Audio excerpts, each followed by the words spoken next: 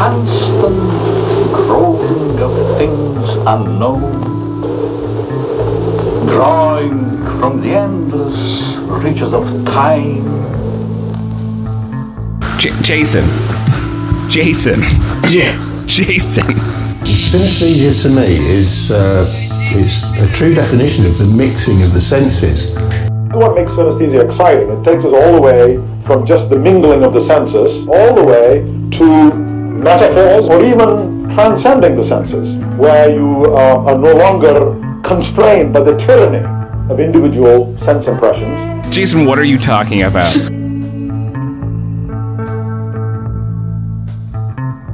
Synesthesia, a movie podcast featuring Jason Michaelich and Jim Hickox, begins now. Pull the string.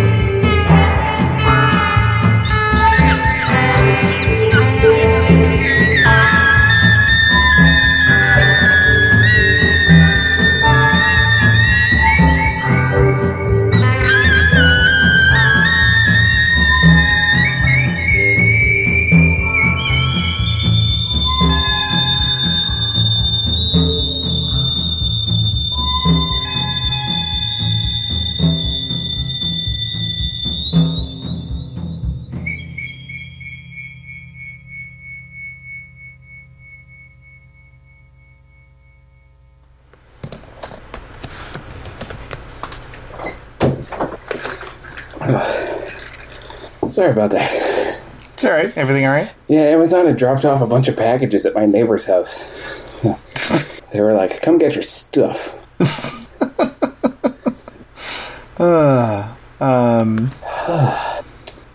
I think that Tarantino should have continued to not direct movies. In general, yes. I agree with that as well.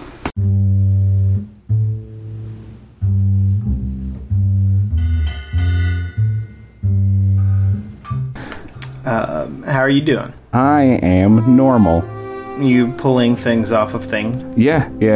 Yesterday I finished the thing I was doing yesterday, which is taking the carburetors off of a bike and cleaning them and putting them back on. And now I am taking the electric starter system off of a different bike. To put on that first bike, or just to take it off? No, to make it hopefully work and then put it back. I own 3 vehicles right now, Jason. 2 motorcycles and a moped, and as of yesterday, none of them was running. Now one of them is. But so you own 1 vehicle. Well, yeah. See, that's the thing is that if a thing is defined by its action, by its ability to circumlocate, you own 2 other objects that are shaped like vehicles. Only one contains the power of motility. My goal is to, because everything I own in life is garbage, partially because I'm cheap and partially because I have dumb aesthetic tastes. I try to make sure at least 2 things are running to some degree at any given time, because one of them is definitely always gonna break, you know? Yeah. So my goal is to have at least 2 of them mostly functioning. That makes sense. That makes sense. I'm gonna needle drop in I love trash during that last little bit. I do love trash. Oh, you know what? I didn't. So when I finished my master's degree, thanks, Jason. Wait,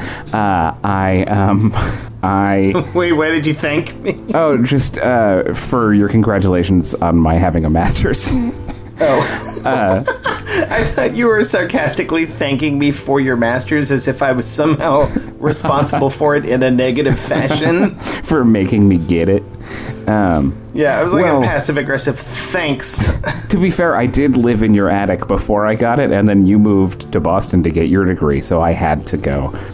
You don't have an attic in Boston. I had to find a new home, and it was at a master's degree out here. But we have a crawl space attic now, but it's full of insulation. That's fine. That would keep me toasty.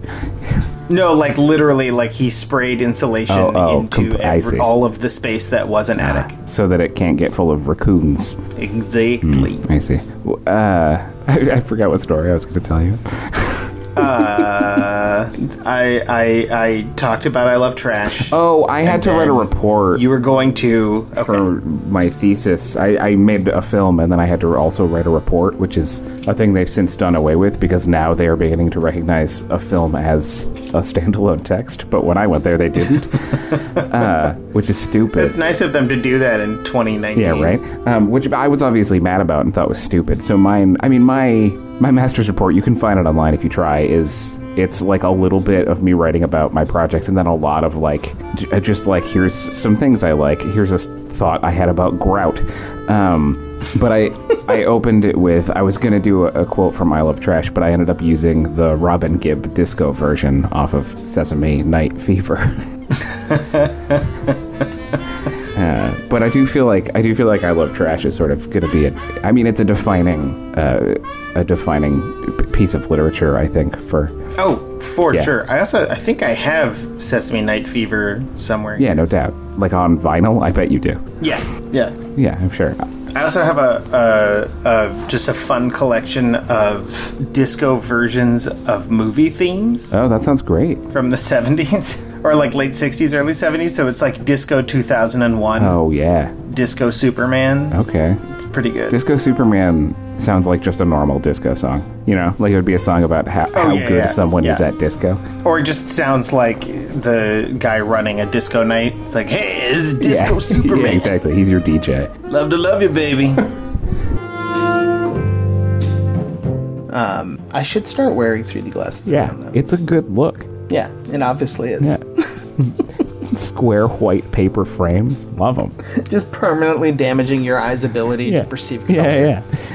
Maybe it would benefit you eventually to train your one eye to only see shades of blue and one eye to only see shades of red. Oh, if we were still in a world where you could get like a small amount of money to make a dumb exploitation movie. I wish. That would totally be one that we would pitch. Oh. There's somebody who wears his 3D glasses for so long that his eyes become permanently 3D. Yeah, and he can see things that other people and then we can't. just like devise scenarios where he has to like close one eye or close the other eye to see the something. The whole frame turns either red or blue. Yeah. Did I ever tell you, so when I was finishing up my graduate degree, they were introducing a 3D program there, and they had one guy he made, it's like a 35-minute long science fiction movie all in super high-end 3D on really fancy sets. They spent a ton of money on it, him and the school, and it's, interesting to look at. But I was like, hey, guy in charge of the 3D program, could I also get some support from the school if I was going to make my movie in 3D?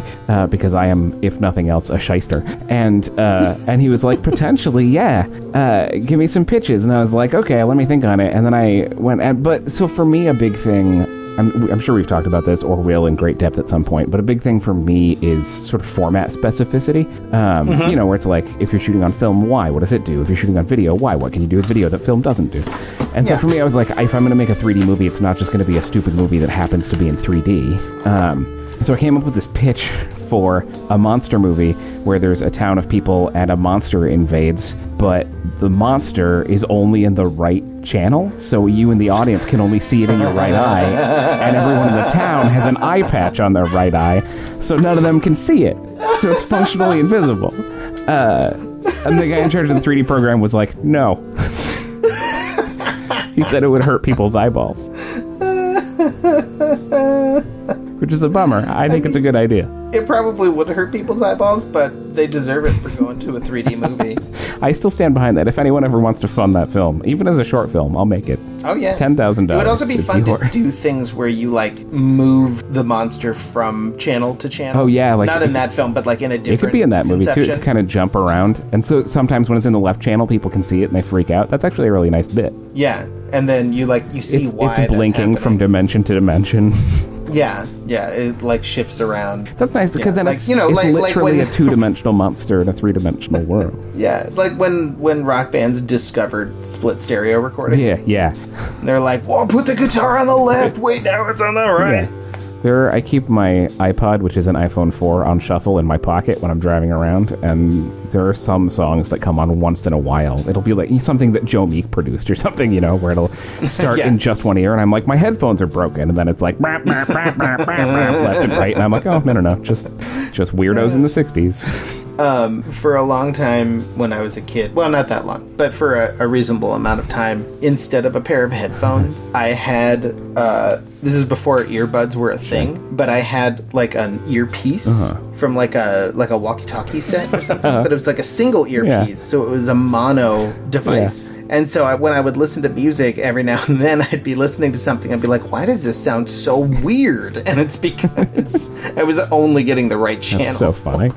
And like, you know, John Lennon's voice is really far in the background to a bunch of drums. And you're like, wait, what?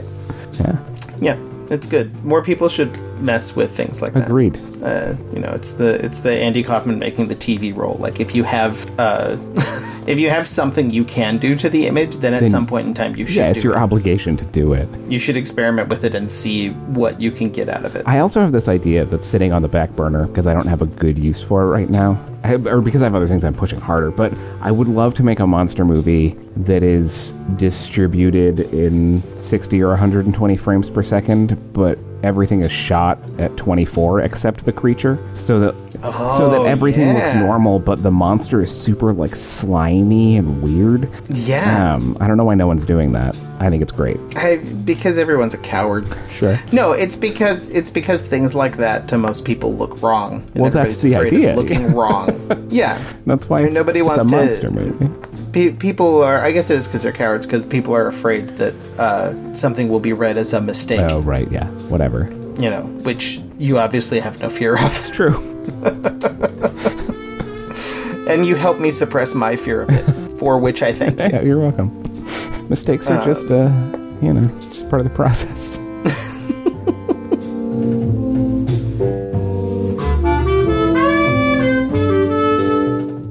For any length of time, we will eventually have to do an episode devoted solely to the sausages sketch Oh, yeah. from the Kids in the Hall. 100%. I routinely, if I'm purchasing or in a space where I'm eating sausages, will say sausages, and I think you and my sister are the only person who have any appreciation for that in my life.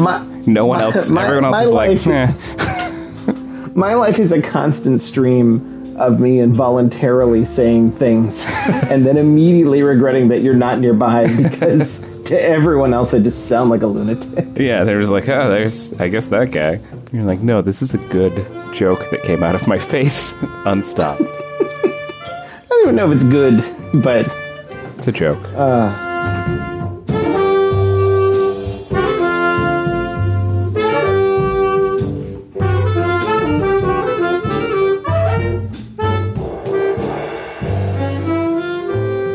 About it. I never saw the Jamie Foxx one. Oh, Django Unchained? Yeah. Yeah, I was not thrilled by it.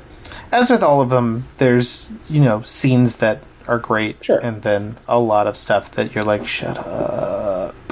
I don't know that all of them have scenes I think are great. I don't think there was a single moment in Hateful Eight that I was happy. Oh, really? I liked Yes. the first half pretty well. Really? Yeah, I was like, oh, this is like, Have you watched all Bringing the everything- movies he was ripping off? no. Well, no, there you not go. all of them. But I do just go in and assume that's what's happening. Like, Well, at this no, point, he is basically just a... Yeah, but I don't mean remix that in an artist, intellectual way. I mean in a way where, like, I think if I watched the What's the Nazi one? Inglourious Bastards. I think if I watched Inglourious Bastards and I had never seen The Good, the Bad, and the Ugly, then when Christoph Waltz was eating that guy's soup, I would have been like, I'm sure he's stealing this from somewhere, but it's such a good moment. But instead, I was like, I liked this better when Lee Van Cleef did it, you know? Yeah. And that's how I felt for all of the parts that maybe could have been good, I think, in Hateful Eight, where I was like, oh, if only I were at home watching The Great Silence by Sergio Aragonés. Not Aragonés, he's the Mad Magazine guy. Sergio, what's his name? Who made The Great Do you Silence. need a minute? No, I'm okay. I just carry a bunch of boxes. No, I know. You're breathing very heavily. No, I totally, there are Tarantino moments that are that for me, where I'm just like, oh, okay, yeah. And sometimes I think I can watch a thing and be like, oh, I see what this is doing, but also I enjoy it. But for the most part, I think it would have to be done differently enough or well enough that I was excited about it. And at least in that one, that's the one that comes to mind. There was nothing in it that I thought was putting a twist on something I'd seen or doing something interesting with something I'd seen. I felt like he was just doing things I'd seen. Yeah, and I also just don't really care about, like, I don't like his personality very much, Sure. and I don't mean that in terms like of filmically. him, but filmically. Yeah. Like, it's just, I almost dislike it more because it feels like it's something I'm supposed to like, being who I am, in that what his whole thing is, oh, I've seen all the cool movies. Mm-hmm. Let me just show you all these cool things from them. And, like, that sounds on paper like a reasonable project, but I don't know. I feel like on paper that sounds like a person who would be a good film programmer. Sure, yeah, which he would be. Yeah. But, like, I could see the appeal of making a film that is essentially a remix of a ton of cool bits from other movies. Sure. That you then go to watch specifically to sit there and be like, oh yeah, there's that, and there's that, and there's that, and it's all fun. To a Girl Talk album. Yeah. Sure. But for some reason, the way that Tarantino does them, maybe it's because he also just takes himself very seriously as a filmmaker. Yeah. And that other people take him very seriously, and there's, you know, all of this talk about his films having very, you know, real meanings and critiques contained within them, that he's really doing something by stitching all of these things together. But then, I don't know, I honestly don't read the think pieces on Tarantino closely enough to remember any of the given arguments. I had a conversation at a coffee shop maybe 6 months ago where, for the first time, I mean, I was talking to someone about Tarantino for, I think it was just before this last one came out, so maybe longer than 6 months, whenever that was. And we were talking about sort of the, like, legacy and aesthetics of Tarantino, and he brought up the fact that Tarantino is very serious and kind of humorless about his own work, and I haven't really watched interviews with him or anything, but from his work, I never would have guessed that, you know? I mean, I guess it's there, but everything he makes is so dumb, and the things that he likes are dumb. You know, he's a big fan of genre, which is sort of intrinsically playful and a little willfully stupid. And I was shocked that this guy was telling me that Tarantino doesn't approach his own work that way, that he feels like it's a very serious undertaking, which feels insane to me. Because it feels like, you know what it was? It was that I was talking about, because he had told me, I didn't know any of this, that Tarantino had put a hard limit on how many movies he was going to make, and he was like, this is my whatever movie, and it's the last one I'm going to make, or like the second to last, and then he's maybe going to make a Star Wars or something, and people were mad about it. I don't care. But I was like, if I were excited about the same kinds of movies that Tarantino is, which I think I generally am, and I had the resources and time, I would make at least a movie a year. I would be making them constantly, and I think that's the best way to exist as an artist, and I think that's the best way to show love to that kind of filmmaking in particular. You know, like I think that there's if you want to be a Kubrick, and make 7 movies and they're all exactly constructed how you need them to be, then that's a way to go about making movies. But I think if you are excited about the kind of filmmaking that is, if you're like watching Shaw Brothers movies, and if you're watching Al Adamson or like Russ Meyer movies and being like, these are good movies, then you should just be making as many movies as you can. That should be your mode. And so I was kind of stunned that this guy was telling me all these things about Tarantino that I didn't know because I never bothered.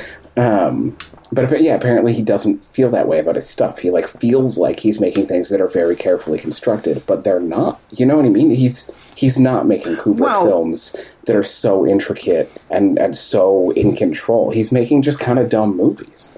I mean, I would push back only in that they are very carefully constructed, but I don't mean that as necessarily a point of praise. Like he is. I do think he's a filmmaker who everything that goes into that film is really, how do I put it? He's very precise in what he makes and what he wants to have on screen. Okay. And I don't think it's actually to his credit, because I do agree with you that in terms of the kinds of movies that he's interested in, and the kinds of movies, I would say not that he makes, but that the kinds of movies that his movies gesture towards and quote. A faster rate of production, a more first thought, best thought approach. Yes. A sort of voracious cobbling together of imagination and limitation. Yes. That tends seems to like produce the correct things. approach. Yeah, that are more fundamentally interesting to me than what he does. One of the things that I don't care for in a Tarantino film is precisely how thoroughly thought through and constructed it all is, when what it's doing is quoting and reveling in these films that were good. Precisely what's good about the films that he likes is almost always inversely related to that kind of approach and that kind of planning. It's like stuff that somebody thought was a good idea on a day, and they captured it, and it worked because of the energy that it had. Yeah, and I think we're kind of saying the same thing. In that, I think my reaction to his stuff is that it never has that kind of vibrancy or energy. Yes, and I think what I'm saying, and maybe I'm just saying it backwards or expressing it in a dumb way, but I think what I'm saying when I say that it doesn't feel like his stuff is so well thought through is that when you are making something that's so delicate, like a Kubrick movie, I'm sure Kubrick thinks about all of his choices and weighs them and then picks the one that was correct, And in a Tarantino film, it feels like everything is sort of thought through, and then he stops at some point, and that's where he is. And I think if he were being smart, he would either do first thought, best thought, or he would come up with various ideas and then be like, okay, the first one I thought of was the best one, but it doesn't feel like he does that. It feels like he just sort of thinks things through, and then it's like, well, I'm out of time. We're going with the last thing I thought of. And it ends up with sort of a forced energy to it, because he's doing things that he sort of, he's had an idea, and then he's molded it and adjusted things and tried to make things fit, and you can feel him trying to make things fit, which shouldn't be what it is. Does that make any sense? From your face, I'm guessing no. Well, no. I think so. I mean, on the one hand, I think there's a way to think about things and land in the right place, and I think there was a way to think about things and land in the wrong place, and I think he lands in the wrong place. Yeah, I mean, his films feel very labored to me, particularly the more recent ones, and by more recent I mean after I agree with that. The first few. Yeah. But then even those early ones feel very labored. But they don't feel like well thought out and delicate. They feel labored in the way that if you're in 8th grade and you're writing a book report, you'll do 3 passes and it'll end up reading like you don't know how to write because you've overthought every sentence. Yes. Yeah. But I think that that's actually his taste. Like, do you think he's happy? Yes. That's interesting. I think that is... I mean, you don't think he makes every movie and then is like, why can't I capture the magic of the films that I love? Oh, no, he thinks he's a genius. That's interesting. I think if I had made one of his movies, I would be like, oh, what is it that I'm doing wrong that isn't like Switchblade Sisters, you know? I mean, sure, but for whatever collection of reasons, like, the world, for one, has given him every reason to think that he's a genius. Yeah, but, like, who listens to the world? Well, egomaniacs. Okay. I mean, I remember getting, because I love Jackie Brown. Yeah, Jackie Brown's a great movie. And I remember being so excited when it finally came out on DVD. Because for a long time I'd just been watching. I had scoured for an actual letterboxed VHS tape to watch, because for a while Miramax was putting those out. But I finally got it on DVD, and I made the mistake of just playing it, and it starts with a Tarantino introduction. Oh, yeah? And so it's just like, oh, God, why am I listening to you talk? But the way he talks about it, he's like, I just wanted to make this DVD special for the Jackie Brown heads. Because, everybody likes Pulp Fiction, everybody likes everything, and but it's a different kind of thing. This is a special movie for you guys. Because it was, I mean, everybody said, oh, it's the more mature Tarantino. No, I haven't changed. I blew your mind in Pulp Fiction. Next movie, I'm going to blow your mind again. But this one, I was just going to slow it down. Wow. Take my time. I was like, I don't know if I can watch the movie now. I just want to kill myself. That's so sad. Yeah. So no, he absolutely believes that he believes of himself the same things that the people who worship him believe. That he is the guardian of American cinema, essentially. Like, what a weird place to end up in. Yeah. I don't know. So I hear what you're saying about his films, and I do think we are sort of trying to describe the same quality. Yeah. But just the way I describe it is that I would never say that his films aren't... Like, I think he exerts to some degree of Kubrickian control, but without Kubrick's particular alien sensitivities. Like... Kubrick was, for any critiques I might have of his films, or the fact that I don't necessarily think that they're the greatest of all time now, Kubrick was, in his own way, a genius. Sure. In that he was making things that nobody else was going to make. Yeah, of course. Like, they are his way of seeing, and that's the only place you're going to get those. Yeah. And Tarantino has a voice. Yes. But his voice is the voice of a nerd who won't shut up about these things he likes and that you used to like too until he started talking to you about them. Yeah, I agree with that. Yeah. So, taking down Tarantino. That's what we're doing here. Next on the deck. Let's. I mean, yeah. It actually does bum me out because he is somebody. It's like, I mean, I like Tarantino more than I like Christopher Nolan. Sure.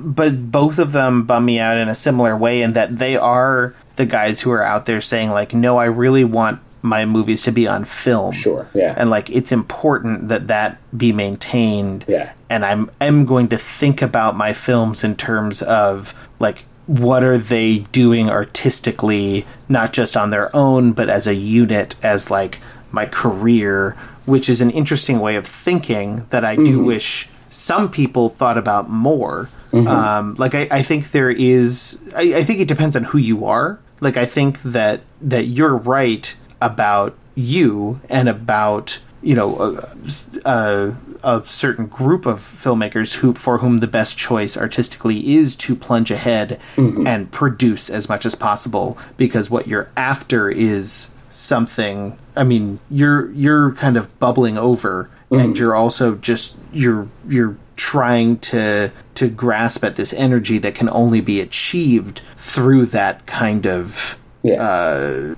breakneck production. Sure. Yeah. I think there are other kinds of filmmakers and other kinds of artists who do actually benefit from I agree with that. The sort of more measured approach. Absolutely. Yeah. And they benefit from the kind of thinking that Nolan and Tarantino do about their films, but I don't care about Nolan and Tarantino. Like they make all of these moves that I feel like, yeah, I would like somebody to do that, or like that's what I want from, you know, movies, but not from you. Well, every time someone, maybe I'm wrong about this, everyone that I can think of who is that kind of filmmaker, who is, I mean, I think there's some filmmakers who are very good, who are very careful and delicate and think about their films in great detail. There are definitely some good ones, but I think that when those people, I think that those people are always real big nerds, and I think that oftentimes when they end up being lauded, it's easy for them to then be like, I am being lauded because I am great, and to become insufferable. And I don't think that that's like a necessary part of being that kind of filmmaker, but I do think those things go hand in hand very often. Yeah. No, I think that feels right. Whereas if you read interviews with Russ Meyer or Al Adamson, they seem like real nice people. Yeah, for sure. I'm trying to think of a good example of somebody who isn't Kubrick. Sure. But Kubrick, I'm sure, was also a horrible human being. You know what I mean? Oh, guaranteed. Yeah. At least on set, guaranteed. I don't know about his private life. But I'm just trying to think of somebody, like a good example of a filmmaker who sort of exerts that kind of control and that kind of thinking, who I also like. Because like we've touched this ground a little bit before, talking about like David Fincher's need to you know, suffocate every film he ever makes to death, so that it won't leave him. And how that's like the negative inverse of Kubrick. But it is harder to think of people who are that thorough and delicate and precise. Yeah. I mean, most people land in the middle of that spectrum, right? Yeah. And anyone who's on any extreme is going to be kind of infuriating. Yes. Yeah. I mean, maybe they're supposed to be. You know, like maybe that's how, like we kind of need them on those extremes, but nobody wants to go hang out there with them. Yeah, of course. Yeah.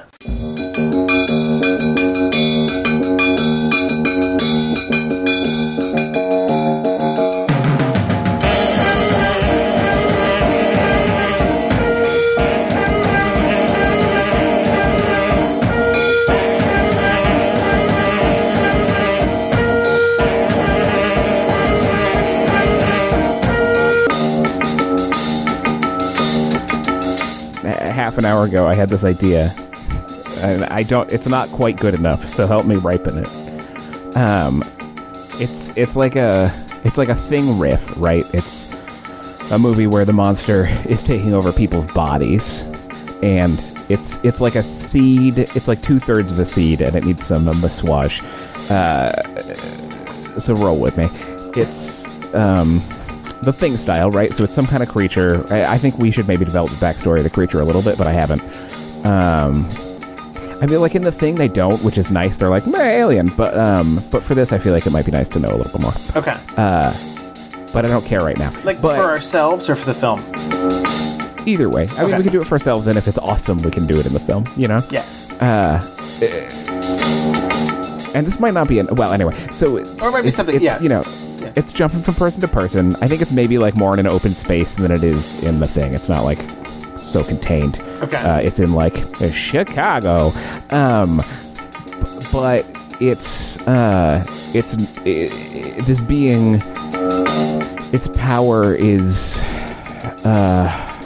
it can only get into you if you are already sort of at risk, right? So it can only get into like children or the elderly or very sick people. Okay. That's as far as I've gotten. Okay.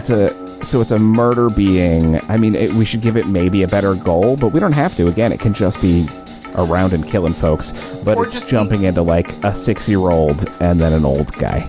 We can leave it at least. Let's simplify for the for the purposes of spitballing this out, and say that the core of the idea is that it's an alien or some kind of alien consciousness, whether or not it comes from outer space or not. It's some alien in that it's foreign to humanity. Non-human consciousness that jumps from body to body. Yeah. do you think it needs us as a host, or is this a side product of something else it's doing? I don't know if you know the answer to that right now, but that's just... I don't know the answer to that. Okay. So in my brain, I just thought, it could be like a, like it's operating like a disease, right? Where it's actually just infecting people, and then it's not just contained in one person. But then it becomes a zombie movie, but all the zombies are babies and old people, and I don't know if that feels less fun to me. Yeah. Well, might be interesting along those lines. So that's one sort of decision point we can have, right? Does it completely leave, or does it spread? Right. If it spreads, I agree with you having it just be a zombie / invasion of the body snatchers type thing. Super boring, played out. Yeah. But maybe... Although it would be fun to call it Invasion of the Baby Snatchers, if it can only get into the youngest. That's a different movie. They just that get we colicky. should also make. You're like, my baby's just being a grumpy baby right now. Yeah. You're like, no, look out. Well, no, I mean, I would make a movie where all of the babies in the world end up getting infested with this consciousness that turns them into murder babies, and then they just become like an army of babies. Yeah. And everyone's really hesitant about how to deal with it. Yeah. Like, can we just put them in a bubble? And also, they don't but that's why they end up getting to kill people, because they don't have special powers. They're still just babies. Like, some of them can't walk, some of them can barely roll over, but they still manage to kill people because people are like, no, but it's a baby. Like, somebody's like, keeps trying to get out of the baby's way and eventually falls in front of a train or something. Yeah. So that's a different movie that we should also make. Invasion of the Baby Snatchers. For this one, the idea I just had is, so this being is jumping from body to body, and I think you're right, it shouldn't just take over everybody. But what if it leaves something behind? I like that. It's not still in control, but somehow the person has been changed, added to somehow or something when the thing goes through. And I'm not even necessarily married to the thing being malicious. It could have some other complete goal. Like, I like that. But I like dealing with just the idea of it jumping. That it has to enter into sort of already vulnerable to disease populations, and that something stays behind. Whether that something's beneficial or negative, I don't know. I don't know what it is, but that sort of like remaining stain as it moves through. Continuation on the goal idea. I like that it's not trying to be malicious. It's just trying to achieve some kind of, it could even be like some kind of goal. It wants to get to a place or have someone do a thing, or it's just like trying to make anybody pick up an object and move it to a place to enact some outer space bullshit, right? But and maybe it can enter anybody, but the amount of control it can exert over them is directly proportional to how enfeebled they are, right? So like it can only take as much control as you are sort of allowing it. So it can like jump into a hale and hearty person, but it just can't do anything in them. Yeah. So then it's sort of choosing to jump into like because that gives it, then it's not like fully taking control even when it's in an old person or a sick person or a baby, right? It's getting babies maybe it would have full control over, but like if you're old and like in pain and sick, it can like sort of control you. And so it's pushing you to do things and you're not sure what they are or why. And you're kind of fighting it. But it's trying to, Maybe it's not even tied to physical enfeeblement, but it's tied more to your relationship to impulse control. Oh, I like that a lot. It becomes so just like it's like who's smoking a cigarette. Yeah. So like people who are, and then it doesn't have to like it'll more obviously track in kids and older people. Yeah. But there'll be other people in between that who maybe have issues with their impulse control, and it can have them do more. Or people realize like, I just had this idea to do this, and I was thinking about it, but then other people would just do it without thinking about the fact that they were having an idea. Something like that, maybe. I like that, yeah. Yeah, I don't know what they would be after yet, but that can come later. We can figure out what the goal is. I like the idea too of the goal being somewhat, if not entirely, incidental to whatever our core problem is in the film. Yes, so like for sure. they're trying I feel like the issue has to be something like, there's something cosmic about the Blarney Stone. It needs to be underwater for our radios to work. Or something like that. I'm almost like, I almost want just a task. It just to be trying to find a person, like a specific person, sure, and have a conversation with that person. Like maybe a person who somehow connected with this consciousness a long time ago, and they're trying to find that first contact person again and catch up and like have a discussion. But then in the meantime, their presence has caused all of this other confusion. Or that's really lovely because it would be jumping into different people and like seeing how much it could push them to do things, and it would be continually making them go to this one person as much as it can. So for this one person, it's just like random people they mostly don't know. Some of them they might know would be approaching them and like starting to have a conversation. But it's like, how far can it push them? You know what I mean? So it can be like, oh, you really want to ask this guy how he's doing, and they'd be like, how are you doing? I'd be like, fine. And then it would be like, but you really want to know about this specific thing from 10 years ago? And they'd be like, no, I don't. And then they'd wander away, and it would be like, It's like, and maybe he finally gets to have the conversation because he finds like the right kid who both has, his inhibitions down because he's a child, but also has an expansive enough like empathetic imagination, like the emotional intelligence to just like invite him in and be like, cool, we're sharing a body, that's fun. And like kind of explore it that way. So then you have like this maybe like really old scientist who's who's almost dead. Like maybe that also gives the creature its urgency, right? Right. Like, because he's on its deathbed. That this person is not long for this world.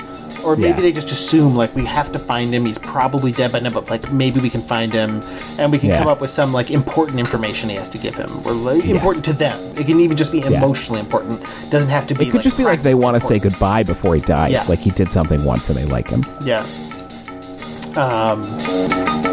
Yeah, exactly. Something like that. So then, like, one of the... Maybe not necessarily the last scene, but one of the final scenes will be, like, this kid talking with this really old man, and they're just connecting because they've known each other forever.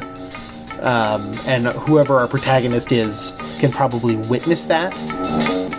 And like come away with at least some understanding, if not an entire understanding of what's going on. If we can, it would be nice to push it so that the audience gets a certain degree of understanding and the character gets a certain degree of understanding, and they don't entirely overlap.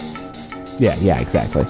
We know that they know things. And we feel things. Yeah. That would be as of your last sentence, I feel like our protagonist is probably like a private detective.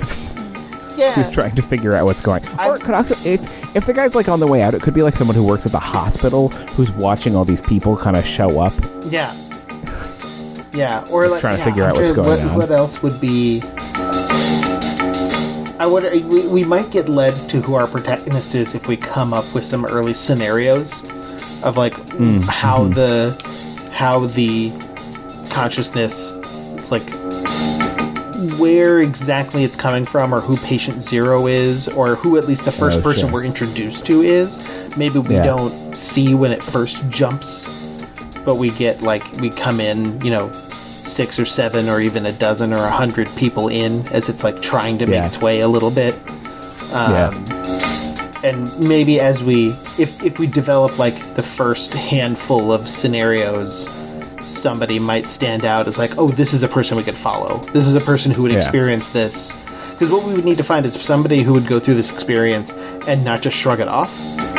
Like they would go through it and be curious enough to then pursue what's happening. To be like, what happened to me and is now happening to other people? I need to know more. And presumably they're going to think that it's malicious or worry that it's malicious. And one thing we could do, something it made me think of, is that we could have several different competing explanations for what's going on. Oh, for sure. That get currency like in the culture, and people get really mad at each other over it. So like one person's like, it's the Russians with mind control, and somebody else is like, you idiot, it's homegrown. and somebody else is like, no, it's the Greys from outer space, and it's like, it's the lizard people or whatever. Right. Or like somebody else could be like, no, this is just a natural phenomenon. Now what we have to do is we have to examine, why this is arising out of our subconscious at this point in time. Yeah. There's probably a vortex. Yeah. And if we're cosmic wind. really good and put in the work, we can make each of the arguments at least metaphorically true. Yeah. What it is. Like each of them have a kernel of reality to it. Not just like it could be true, but like actually if you watch the film, right, they're like, all it is kind a of little bit true about what's happening, but also it's this other thing. Yeah. That'd be right. I like this. I like where we're going with this. Okay.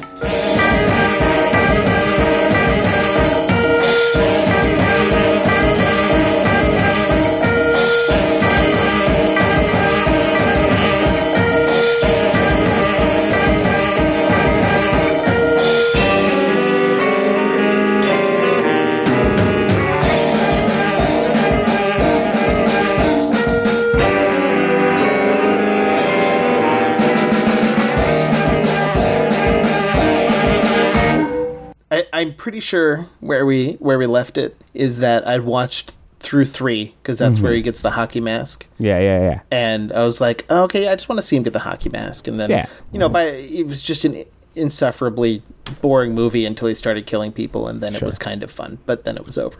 And I was like, I'm not going to watch any more Friday the 13th. I think I've seen enough. Yeah. I've since watched every entry into the Friday the 13th series. Did they improve, or were you just Stockhausened into it?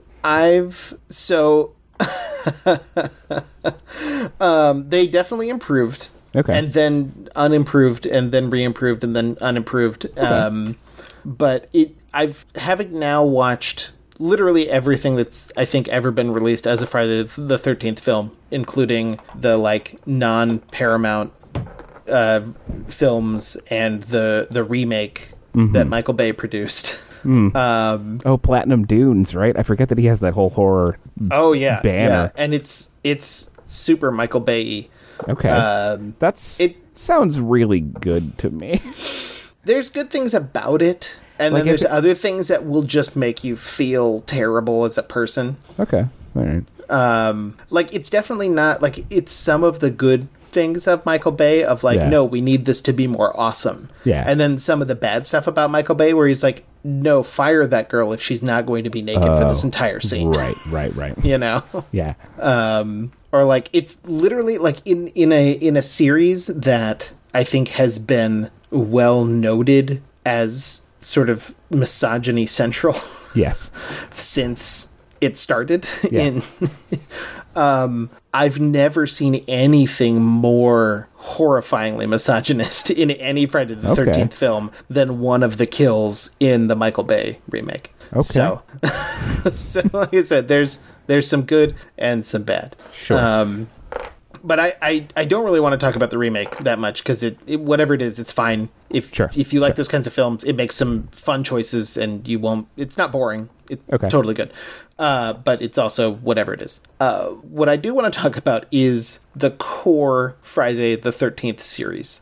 Okay. Which I've now learned is the first 8. Those are all of the ones that were made at Paramount. Okay. So then after 8, I think New Line bought it. That makes sense. And that's when you get Jason Goes to Hell, Freddy versus Jason, and then nothing until the Bay remake. Right. So those first 8 actually... Well, first of all, I'm just going to talk about... I don't even know where to start with this. I went into the 4th one thinking that I wasn't going to enjoy it very much, and why am I even doing this? And it wasn't great, but certain things jumped out at me. Okay.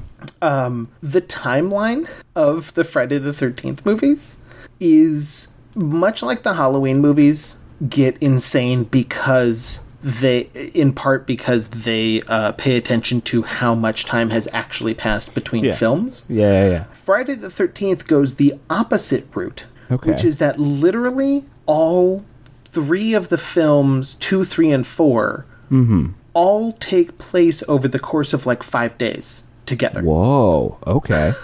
So the first Friday the 13th is on a Friday the 13th. Sure. The second Friday the 13th is on a Friday the 13th years later. Okay. But then the third and the fourth follow immediately Okay. after those. So it's like a Saturday, Sunday, maybe a Yeah, Monday. so it's like Saturday the 14th, Sunday the 15th, Yeah. which is extra nuts because you basically think about these films of like, oh, you know, it's just another outing with this killer who comes back and kills more people. But then you're actually thinking about it's like, oh no, you're watching news reports of the last film's death toll while Yeah. he's like sneaking up on people. That's in another amazing. scene. But it gets even more crazy because a lot of time has actually passed between the making of the films. Sure. And I think maybe the writers forgot that they were supposed to be writing it to have happened within days. Sure. Because there's a character who shows up in 4 who he's played as a red herring of like, he's this guy in the woods and you think like, oh, maybe he's the killer. Or you're supposed to think that or whatever.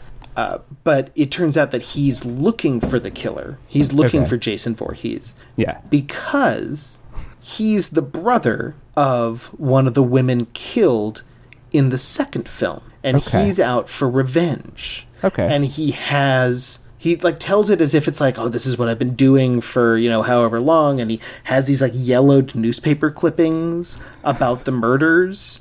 That happened yesterday? Right, but that's the thing is that you're watching this and because the years have passed between the films, at first you're just like, oh yeah, because that happened back in 1982 or whatever. And then you're thinking about it and you go, wait a minute, this is supposed to be 3 days after that. So, like, somehow he got the newspaper clippings. He aged came them. out. Yeah, exactly. He aged them with, like, tea, and then came out into the woods all in a day to try to find... So it's like the timeline of it just gets completely insane. Is he, like, all haggard? He's like, I've been looking for her for 24 hours. No, because they don't actually do... I mean, that would be great. He's supposed to be a hunk, so he's, like, still pretty clean, even though he's been in the woods for days. Sure. Like, obviously, he has a shower in his pup tent. Sure. But it did put me in mind of just, like, how would you do that, but do it, A, on purpose, and B, to some interesting effect, right? Like, somehow put yourself in a position where you're observing 2 passages of time at the same time. The one like that's supposed to be happening. The one that's supposed to be happening in the film, and then the real world time. Because it's an interesting challenge that the Halloween movies put up for themselves of, we're going to respect the amount of time that's passed in the real world in our films. Yeah. But to try to do both at once, because they completely conflict... Yeah. There's got to be something to do with that would actually really have some juice to it. Yeah, there must be. So that was my favorite thing about the fourth one, which I didn't end up caring that much about. I think we talked already about how the fourth one is this weird thing where the third one is where he finds the hockey mask. Mm-hmm. And it sort of seems like it's supposed to be the one where, like, all right, now we've figured out the formula and we're going to go with it. But then in the fourth one, they try to definitively kill Jason. Right. And in the fifth one, which might now be my new favorite. Okay. All right. Which is a controversial opinion among fans of these movies, let me tell you. Okay. Because you on the the forums? I've digging deep in the Reddits? I've been casting my ears around. The fifth one is the one that everybody likes to pretend doesn't exist because it's the one that doesn't have Jason in it. Oh, because he's dead. Because he's actually dead from the fourth one, and they tried to make it so, like, there's a new killer who's a copycat killer. Fun. Totally fun. I mean, the way they actually play the story out, completely idiotic and confusing. Like, to the point where they get to the end and they show you the face of the guy, and you're like, I can't tell what face that is. So then you need, like, a couple of scenes later to explain who it was. Except that you already were pretty sure you knew who it was because they telegraph it with, like... I mean, when they show this character not in the hockey mask, he's basically just, like, staring at the camera and shaking with rage. So you're like, oh, well, he's probably the killer but then when yeah. they finally show you the face, it's in shadow, and you're like, I can't tell who that is. I would love it if it was just if like we didn't see the murder. It was the kind of thing where they're like like Giallo-y, where it's like you see like the hands, but you don't see who's doing the murders, and they're like, who is the murderer gonna be? And then at the end, it's just a guy. You're like, it's this guy. Right? It's like, it's somebody Sam. I never You've never heard seen of. his face before. It's been off camera the whole time. Yeah, that would be great. I would love that. But that's not what they did. So the story part is absurd. But 5 has... So 4... I covered this a little bit before just from having read about it, but now having actually seen it, it's even better. 4 has one of the Coreys. I still can't remember which Corey it is. Sure. Corey Doesn't Feldman? matter. Sure. He's one. I think. Which one was in Goonies? Feldman. Okay, so it's Corey Feldman. And Corey Feldman kills Jason, which is absurd. Yeah. Corey Feldman is a bundle of sticks. He, kills Jason by dressing up as him, and I don't mean dressing up in a hockey mask. So the Because character... Jason doesn't have the hockey mask at that point, right? No, he does in 4. He does have the hockey mask. Oh, right. He But gets it. it's somehow... Again, so this is another one of the weird, time things in the film, is that Corey Feldman also has newspaper clippings about Jason. Okay. But it's hard to tell whether he has them because Jason has reemerged and started killing people, or if he just somehow has clippings about when Jason was originally drowned as a boy. Because the thing he has is he has information about what Jason looked like as a child. Weird. That's very weird. And the way he kills Jason at the end is so Corey Feldman in the film is also a makeup expert who makes incredibly detailed horror movie masks. Is that where the Hunger Games got that from? Very possibly. But he defeats Jason at the end by whipping up a Jason costume where he dresses himself up as if he's young child Jason. And Jason just looks at him and is really confused for long enough for Corey to kill him with his own machete. That's ridiculous. But then Corey goes crazy and starts really chopping at him, and it's supposed to be he's seen so much, and now he's going. In the next movie? Well, so in the 5th one, the idea is that you think he probably is. It's set up so that it jumps way into the future, jumps 10 years into the future, or however many. If I remember correctly, it jumps enough years into the future for Corey Feldman's character to be an adult, but not enough years for it to be believable that the person they got to play him is that age, because he's much older than he should be. It's John Voight. Yeah. But so they jump into the future. Corey Feldman isn't in the film. He's in the film for 5 minutes at the beginning in a flashback or something? That they literally, I think I heard they shot in his backyard because they were like, we really need you in this. And he's like, well, I'm famous and I don't need this movie, but I'll shoot this in my backyard for 5 minutes. That's incredible. So the 5th one... he was like, you can come see my mansion, hang out in my fancy backyard. And they were all like, we're making another Jason movie. But they made... Look, 5 gets a lot of hate. I'm obsessed with this film right now. Because so the basic plot of the film is they set you up to think okay, so this Corey Feldman's character is going to live in a group home because he's still super traumatized from the whole Jason Voorhees incident, and he barely talks. And if anybody seems to be putting him in danger or touching him in the wrong way, he reacts with insane karate violence. Right. And so you're set up the very obvious red herring of the film is oh, somebody's doing Jason murders. It's probably the guy who's super traumatized by Jason murders. Yeah. And it's not. It's some other guy. And the overall plot of the film, super dumb. It's oh, it's this other guy who got triggered by something, and he, decided to go kill lots of people. And then, which is funny because I feel like the core of that style of movie isn't a whodunit. Well, you could it's just weird, be though, it's the Corey Feldman guy. He's murdering people. Look at these murders, and it would be a fine slasher film. Yeah. Well, it's weird too, right? It's kind of still hanging on a little bit to its Giallo origins. Okay. Because, like, those were always murder mysteries. Yeah. Right? And, like, you know, Friday the 13th 1 and 2 both cribbed heavily from Bay of Blood. Okay. So, like, That makes sense. they're rooted in that Giallo thing. So maybe Right. somebody thought of that. I don't know. I don't know what the thinking was behind it. But they decided to do this, like, whoa, it's called The New Blood. It's like, who's doing the killing? Is Jason really back from the dead? Or is it, you know, this character whose name I forget doing it? But all of that's unimportant. What's amazing about 5 is that it is populated top to bottom with some of the most amazing side characters I've ever seen in a film. To the extent that I am currently making a fan edit of this film that just cuts out the entire Jason plot and stitches together all of the weird scenes that this director decided to make of, like, the angriest man in the world chopping wood while a guy covered in chocolate offers him a chocolate bar. And a young black kid going to meet his older brother who lives in an RV with his girlfriend, and the older brother is like dressed in like purple with a big hairdo, and he keeps offering him random food like, "You hungry? Do you want some chicken? I got a burrito." Like, there's just so many good scenes in this movie, and none of them sounds have amazing. anything to do with the reason you're supposed to be there. Sure. But it's just filled with these little moments that I'm totally in love with. There's a hick farm owning mom and her backwards, not mentally all there son, who are like straight up like Groundlings characters.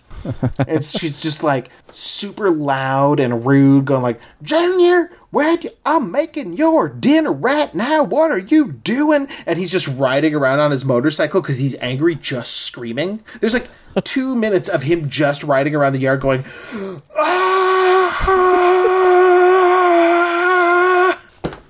It's insane. That sounds beautiful. Beautiful. So yeah, that sounds like your fan edit, the version of this without the murder through line. Sounds like the best version of a Cremaster movie. Yeah, it's like Cremaster directed by David Lynch on an off day. Great. So that's where we'll release that, on our feed or whatever. We'll put a link to it. Yeah. Because you guys on the official Synesthesia Vimeo page or whatever. I don't know. So then I kept going, and I rewatched 6 and 7. 6 is still great. That's the one that sort of knows what all of these films are and does a film knowingly but not too knowingly, like not Joss Whedon knowingly, but more like, hey, we know why we're here and I'm going to do this in a fun way. I'm like, great, cool. It's like pre-Scream, but in that direction. Yeah, it's like self-aware but not obnoxiously self-aware. Yeah, it's not going to have like a Seth Green character who's like, but typically in a movie like this. So then I also rewatched 7, which I remembered not liking. I was wrong. Okay. It's pretty solid. That's the one where it's Carrie versus Jason, essentially. Oh, it's like a young girl has telekinetic powers and then ends up fighting Jason. And I don't know what was up my ass the first time I watched it. Okay. It's fucking that delight. one line sounds amazing. Yeah, and it is. It's great. It's super fun. Totally good to watch. The last one, the one I really want to talk about. Okay. Is, I mean, other than 5, which I could talk about for another 4 hours. Sure. Is the last one, number 8, Jason Takes Manhattan. Okay. Which I remember seeing commercials for when I was a kid. That's the first one that I had awareness of, like, in real time while it was coming out. I don't know if you remember. I definitely remember seeing commercials for that and, like, previews and stuff. Yeah, where you're like, oh, whoa, he's going to be loose in New York City, this crazy killer. Yeah, I remember there's, like, maybe a shot of him, like, on a boat, like Nosferatu, but, like cruising into the harbor with fog behind him. Is that correct? I don't know. In my head. But I feel like that's probably a trailer that I've seen. Yeah, that's how I remember it, too. Yeah. So the movie itself, it's fine. It's not great. It's like middling entry into the series. Sure. And people often rightly complain that he spends almost no time in Manhattan. Most of the movie is him getting to Manhattan on a graduation yacht for the class of Crystal Lake High School who are taking a trip to New York City, and he like ends up on the boat. And that's kind of a fun idea of like, oh no, we're on a cruise ship with Jason Voorhees, and like he goes through killing everybody. It's fun enough. But eventually they do get to New York City, and this is going to take a minute to explain. Okay. The main character in the film is a high school girl who, when she was a younger girl, got pushed into a lake by her legal guardian because he was trying to teach her to swim the like sink or swim way. Sure. But when she fell into Crystal Lake, Jason, as a child in the lake, before he came back out and started killing people, swam up and grabbed her and tried to pull her down. Okay. So right off the bat, the film is introducing this new piece of the mythology that he not only did Jason not drown, he was a merman for several years, but that he somehow existed in the lake from like age 7 to 21 or whatever it is. Sure. And he was just chilling down there, really angry, grabbing ankles. Meanwhile, his mother's out killing everybody because he died. Yeah. So, like, it adds just, like, an extra wrinkle of, like, I guess it maybe makes that make more sense than him just being a dude chilling in the woods that whole time, which is what sort of posits. Because that can happen. Sure, but you would think that if he was just chilling in the woods and watching his mom kill people, he would at some point go, hey, Mom. And then she'd be like, oh, you're not dead. I mean, There's I guess I assumed he ended up in the woods somewhere where he couldn't see his mom killing people. No, because part of the reason he starts killing people is because he's watching and sees her get killed at the end of the first film. So it's all revenge for his mother. Okay. It makes, so he's underwater until just before he emerges and sees her die. That seems to be what 8 is positing. Okay. So then, throughout the film, at certain moments, child Jason appears in visions to this girl. Rennie is her name. I just remembered. Okay. So appears in visions to Rennie, and it's made very clear that they are not in her head because her dog reacts to one of them and runs away. Oh, okay. So, like, this is happening. This is a mystical thing that's happening in the world of this film. Yeah. So her, like, story then is tied to Jason's story in this weird way by this construction. So then the end of the film is the way they kill Jason. And I think they must have known that this was the last Paramount film, because the thing that drove me wild about this film is that it definitively ends the series. Oh, okay. In a way that would be very difficult to undo. Yeah. With like, even with all the other films of like the different ways that he's died, they'll like bring him back with lightning or, you know, something like that. This ends it, the way they end this film is Rennie and her boyfriend are being chased by Jason through the sewers of Manhattan. Okay. And they run into a guy who just conveniently tells them, you can't be down here. This whole tube fills with toxic waste every night. Which is like, I guess what you can believe about New York. It's like, oh no, there's just some sewers that fill with toxic waste every night to vent it out of the city or whatever the fuck.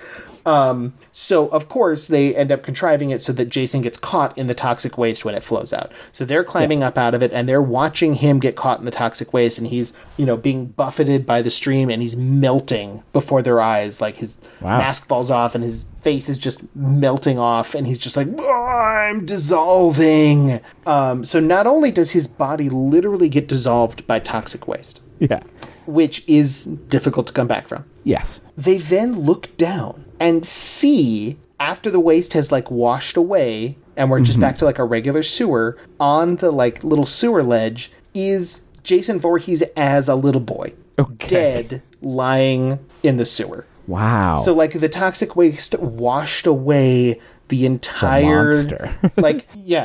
Everything that had accumulated around him as Jason Voorhees and returned him to this pristine, innocent state as a dead child. And that's how they end the movie. That's beautiful. It is. It actually got me. I was like, what? That's such a good idea. That's you gave this character that I don't care anything about, that is a nonsense like excuse for mayhem, a genuine ending that astonished me. And it ends the series. Like, Yeah. not that I would ever recommend anybody to watch them like as a series or like watch it Sure. for like. It's not like it turns it into an 8-part novel or whatever. But it is interesting that you can watch the entire Paramount run, Yeah. and it has a beginning, middle, and an end. Like they draw it up and finish it off. It's like, okay. It all kind of works in there. It made That's me amazing. really interested how New Line was then going to start Jason Goes to Hell. Yeah. I assumed what they would do is so just to back up, after Paramount, finished that film, New Line bought the property, and they made Jason Goes to Hell. Yeah. Which was presumably the whole reason to do that was to get the Friday the 13th property and the Nightmare on Elm Street property, which Right. New Line, of course, already owned. Yeah. New Line's the house that Freddy built. To merge together. So the idea is that like Jason can go to hell and where he'll meet Freddy, who's in some other kind of hell dimension. They'll be able to merge these things. I thought going in that because literally in the last film Jason had dissolved into a puddle of goo and a dead child, Yeah. that they would just start with Jason Voorhees in hell. Yeah. Like Jason Goes Which to is Hell. also, it's like a beautiful kind of, because you're like all of the, Jason has been separated into his 2 component pieces at that point. Like the monster. Yeah. The unstoppable monster has melted and washed away and is now in hell. Yeah. And the like innocent, actual humanity child is dead in a sewer somewhere. Yeah. So now you're left with this force of evil in hell that is untethered from any shred of humanity it once had. Like that's like you great. can actually That's do a something great interesting jumping with off that, point. right? Yeah. They do not. They start the movie and Jason's just hanging around Crystal Lake, and they basically their twist is that it starts. Is it like a reboot? It isn't even strong enough to it doesn't address anything That's crazy. at all. It literally so it starts with a woman going to a cabin in Crystal Lake and getting naked and taking a shower. Hooray. And then Jason comes and chases her. But then the whole twist is it turns out she's a plant from the FBI and leads him into a field where That's funny. giant SWAT team just shoots him to pieces. Okay. So it's just weird because they're like, oh, well, let's start this movie by killing Jason. It's like, but you ended Right. the last movie with killing Jason. Yeah. You What are bought you a property doing? that featuring a dead anti-hero. But they whatever. literally shoot him to pieces, and they take the pieces in for an autopsy. And this is one of the only. This is actually one of the only ones I didn't completely watch, because I couldn't. Okay. There's something about the way Jason Goes to Hell was shot. First of all, it certainly just exists to get to the point To get to where Freddy versus you can get Jason. to Freddy versus Jason, which is a pretty fun movie. I watched it. yeah. It's totally fine. That's one of the 2 that I've seen. It is totally fine. I'm not going to spend any time talking about its high points or its low points because neither are worth They don't exist. either. But it was just like, yeah, hey, that was fun. Yeah. It made some fun choices, and I'll never remember them. Jason Goes to Hell I will remember until the day I die, even though I didn't watch the whole thing because, first of all, it's completely insane. Okay. But secondly, it's shot in this early 1990s horror film aesthetic that I'd have to look at it again to describe exactly what it is that it's doing. But everything's just a little bit too saturated, but not in an interesting, colorful way. Everything's a little bit too crisp and clear. Everything's a little bit too moist. And I just... That seems difficult to me. But not like... Very pro-moisture. But not moist in a way where you're like, oh, wow, this is really doing something that's interesting. It's just like a little hint of okay. There was something about... Literally, it wasn't about what was happening on the screen. It wasn't about any of the gore. It was just about the way the film looked that made me so uncomfortable that I couldn't finish watching the film. Just like the way amazing. people's flesh tones looked in their faces. And I've seen other films from the 90s that look like this, and I just there's something about this it's glossy but not glossy. I don't know how to describe it. And again, I'd have to look at it for longer than I want. This is speculation, but I bet it's like early digital intermediate being able to shoot the thing and then really push it in specific computery ways before reprinting it out. You know what I mean? That's I bet they were like, we can make everything so sharp. That's a and thought. we can, I bet it was just a process thing and people hadn't figured it out yet. That's pure speculation, but that's my speculation. No, that's not bad. Okay. So I'm going to run through this real quick and then be done with this, because all I really cared about was getting to the end of 8. But there's things about Jason Goes to Hell that you have to hear, and you might need to watch this film only because. Okay, so Jason's blown to pieces, but then ends up inhabiting other people's bodies and going around killing people. So it's like, like The Thing. Great, we get the worst of both worlds. We get just like, boring slasher, but you don't even get to see like the fun monster of Jason because it just looks like a dude. They don't even like do a conceit where it's like, oh, he looks like Jason when he's a monster or whatever. Like, it's just a dude and like multiple dudes, like jumps body to body. And there's this whole super convoluted, dark horror fantasy explanation of like what the Voorhees has to do to get from the right body to the other body, and then it becomes the Thing, and you have to have the right knife to kill him, and it's like, holy God, what is... They're like trying to make Friday the 13th into a Clive Barker film or something, and like, but not actually understanding what makes Clive Barker interesting either. Not getting those rules, But the two things that are kind of worth your time, one of them is that there's a character throughout the film who actually just shows up right at the end of the opening, like after they blow him to pieces. This character just kind of like wanders out of the woods and is looking, and it's this black dude who's dressed like a cowboy, but like a horror cowboy. He's got like a long black duster, and he's like a bounty hunter kind of person, and he just wanders out at the end of the beginning and looks at dead Jason and goes, "I don't think so." And then he's the one who, for the rest of the movie, like explains everything, and he's been hunting Jason for his whole life and like understands all of the lore. And does he explain it like to other characters, or is it like to a whiteboard to the audience? Oh no, that would be great. No, he's explaining it to other characters, and he also like explains it partially on like a fake hard copy type show. Which they don't. This is one of my pedantic complaints about a film like this, but they, if memory serves, they bother to make the in-studio part of the hard copy show look like it's on a television, like they go down to 4:3 and it looks like video. Yeah. But then as soon as they cut to the interview with this guy, it's just widescreen film again. It's just movie again. Yeah, and it's like, wait, what? Like, pick one. Yeah, like just either do it or don't. But so that character is sort of worth just experiencing. Yeah. I mean, I like that character in my head. The number one thing about the film, the only scene that I can say is genuinely good, and it's only good for a few seconds before you realize what's going on plot-wise, is the, after they kill Jason and blow him to pieces, they bring all the pieces for an autopsy. And the doctor who does the autopsy is this great actor whose name I'm sadly blanking on, but he's on Deadwood. He plays Hostetler. It's like this dignified old black guy who runs a stable, and like just he's sort of the locus for dealing with all of the like racial animus in the camp of Deadwood.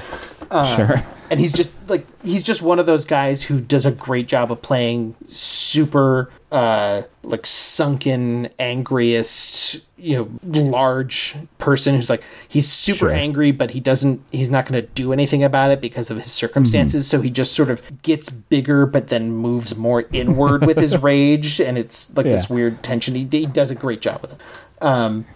He plays the doctor who does the autopsy. And he does it mostly just like joking with himself and like just doing like great little riffs while he's cutting up the body or what's left of the body and talking into the tape recorder and goes like, in my medical opinion, this guy is dead as shit. That kind of thing. But at a certain point during the autopsy, he just stops and looks at Jason Voorhees' heart, which is this giant engorged dark black organ that starts to beat on the autopsy table. And he's staring at this beating heart. And I'm going to tell it to you the way I initially read it. Because the way I initially read it is the way I wish it had been. And I wish that it had followed from that. He's staring at this heart that starts beating again. It's from like the world's most notorious serial killer. and his heart is on your autopsy table beating. Yeah. And he makes a decision that the only thing he can do in this moment is grab that heart and eat it. So he grabs it and just bites into it and completely devours it. That's amazing. Now, it's amazing until the film sort of reveals that the heart was hypnotizing him to do that because that's how Jason was going to invade his body. And then the movie just gets dumb and boring and who cares? But for a second, I thought they were actually giving me this great actor performing a character who, when faced with true mystical evil, decides that the only way to deal with it is to use his teeth and tear it apart and ingest it immediately. Like, just makes a decision on the spot. And That's a I want hero. to follow that character for the rest of the movie. Yes. So that the rest of the movie could just be the court trial, you know? Oh, yeah. And it could just be like just a portrait of the mind that would do that.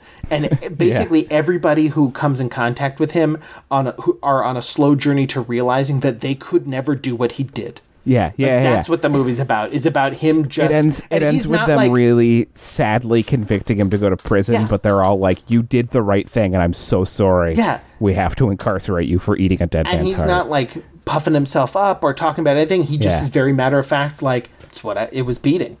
Yeah. It's what I had to do. Yeah. I knew it in that moment, and I did it. So the rest of the movie does not live up to that moment. But when that happened, because I was almost turning off the movie already just because it was so uncomfortable to look at. But then when that happened, I was like, I'm going to have to watch this entire film. And it might be my new favorite film because that is an incredible choice.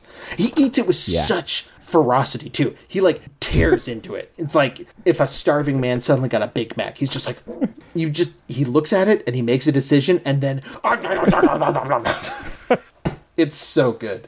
The rest of the movie is awful. Sure. And that's the catch up on my Halloween hangover. I'm cured of it. I haven't watched any horror films since. I mean, unless you count a little bit of Destroy All Monsters on Turner Classic Movies, but that's mainly just like a charming little kid running around and thinking about Godzilla. Yeah. I'm cured. But I've now seen all of the Friday the 13th movies.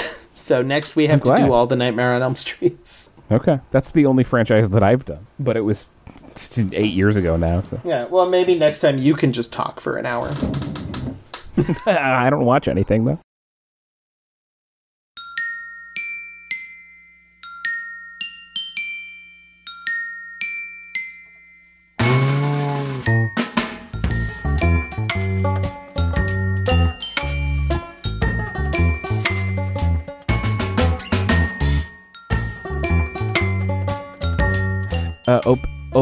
Opening sequence pitch, Jason.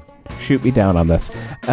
But we start. It's like I think this thing is set maybe in like a medium-sized, like smallish city. Like not like a city like where either of us lives, but like like rural city. I 10,000 people. I'm like right in my mind.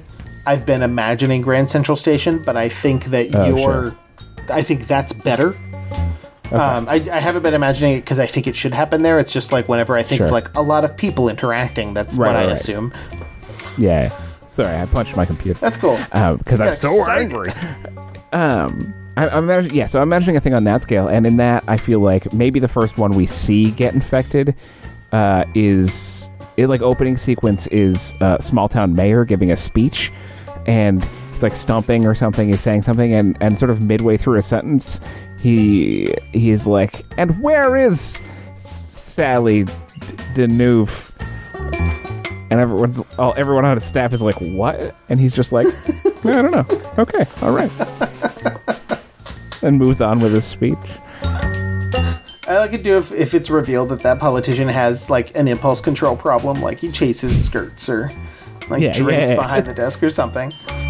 Yeah. Or like he's known for rambling. Like we make him like a Trump-esque figure of like, because like this kind of thing wouldn't necessarily, being that noticeable because he's gonna be saying insane things no matter what. And you could even establish that with reporters showing up to be like, "Oh man, we always get great hits when he goes off on his rambles," and then you have a bunch of reporters who are just there to like get it down and get the hits, and then one of them's like, Yeah. wait, no, that was different. Yeah. Than You're like, these that's the name normal of a things. woman who lives in this town. Or not even, he could even just be like, notice that it was like, that was a different Yeah. kind of Ramble. That wasn't Yeah, him. yeah. Like, I've been covering Yeah. him for a while, and then he like gets interested in, or it doesn't even have to be a reporter. We could have all the Sure. reporters be completely like, huh, Yes, whatever, that's yeah. funny, and then somebody Yeah. else from like a caterer or something be like, Yes. I've worked 15 of these events, and Yeah. I know that what his was twitches different sound than like. the yeah. other thing. You know? That had a spark in it. Yeah, I think that's actually Yeah. the way to go, is have it be somebody who's there, but not somebody who would normally be considered important. Notice Yeah, it yeah. and yeah. pursue it just out of curiosity. Yeah, And yeah, so it because the also- journalist is like, Yeah. of course they're pursuing a thing. Right. So, and that also makes it somebody who sort of has access to things, but is also Sure. peripheral. Yeah. So, like, they have the ability to go into places and investigate to a certain extent. Like, they have connections Mm-hmm. and they know things, but they're not somebody who people will talk to because of who they are. They kind of have to, like, Yeah. nibble at it around the edges. And so they're seeing this phenomenon happen sort of from the sidelines, the same way that we are, because we're not following this consciousness go through people. We're, like, Right. seeing it as it emerges in different spaces. yeah. And then they also have to make the decision of, like, how much do I care about following this? Like, I'm not getting paid. This isn't my job. Maybe I should just go and my home. job doesn't pay that well anyway. Yeah. Yeah. But I gotta know what this is. Yeah. I also, further pitch, Jason. I think that we make this movie and then it becomes the jumping off point for a series about a caterer who takes on private detective cases in their spare time. Yes. Yes. Yeah. Yes. This also works well for your casting strategies, because it would be... not that you can't do this with anybody, but it, like, makes it, if we're getting, like, funding for somebody, it makes it a really easy argument for not casting a white guy. Oh, for sure. For sure. I say, like, you could cast any character that's not a white guy, but if you're Of course. talking to money, be like, no, it has to be this way. Yeah. Yeah, exactly. You're like, nah, it doesn't make any sense for it No, not why to would it be be a this? 23-year-old Latina. Yeah, done. Yeah. Okay, yeah. See, there, we found our protagonist by figuring out the first scene, or one of the early scenes. Yeah, it doesn't So have to be the first. yeah, I'm assuming I like caterer just because I feel like I've never seen a movie where a caterer was a main character, Yeah. or was a main character for I've seen doing movies where anything spies other than catering. dress up as caterers. Yeah. Yeah. Yeah. Or like I've seen comedies about, or I don't know if I've even seen a comedy about catering, but I feel like probably that exists. I don't know, like Mystic Pizza. There was a is TV sort show. of There's a them, TV show about caterers. or something like that. But this would be Yeah. like caterer is your job, but you're getting to do a different adventure. Yeah, that's not. And what I you're- agree, it should be a caterer who regularly just gets too curious about things that they witness Yeah. at these events, because they're like going into these halls of power or different spaces and being completely ignored because they're a caterer. And Yeah, they exactly. They're should just just a keep fly on their the nose wall. out of it because they're not getting paid That's to their investigate job. it, but they're too Yeah. curious. Yeah. I like it. Yeah. I like that character a lot. Yeah, it's good. I don't know what that character's called. Canape Friedland. Yep. Nailed it.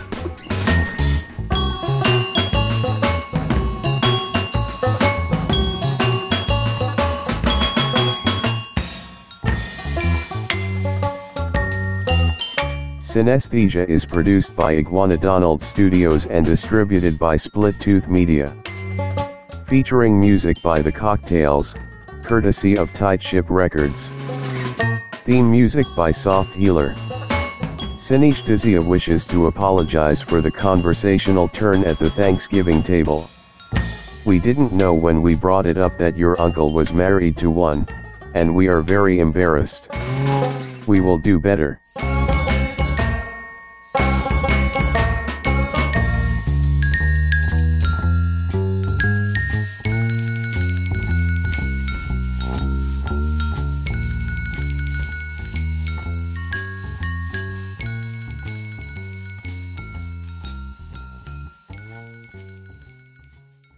he looks at it and he makes a decision, and then Synesthesia.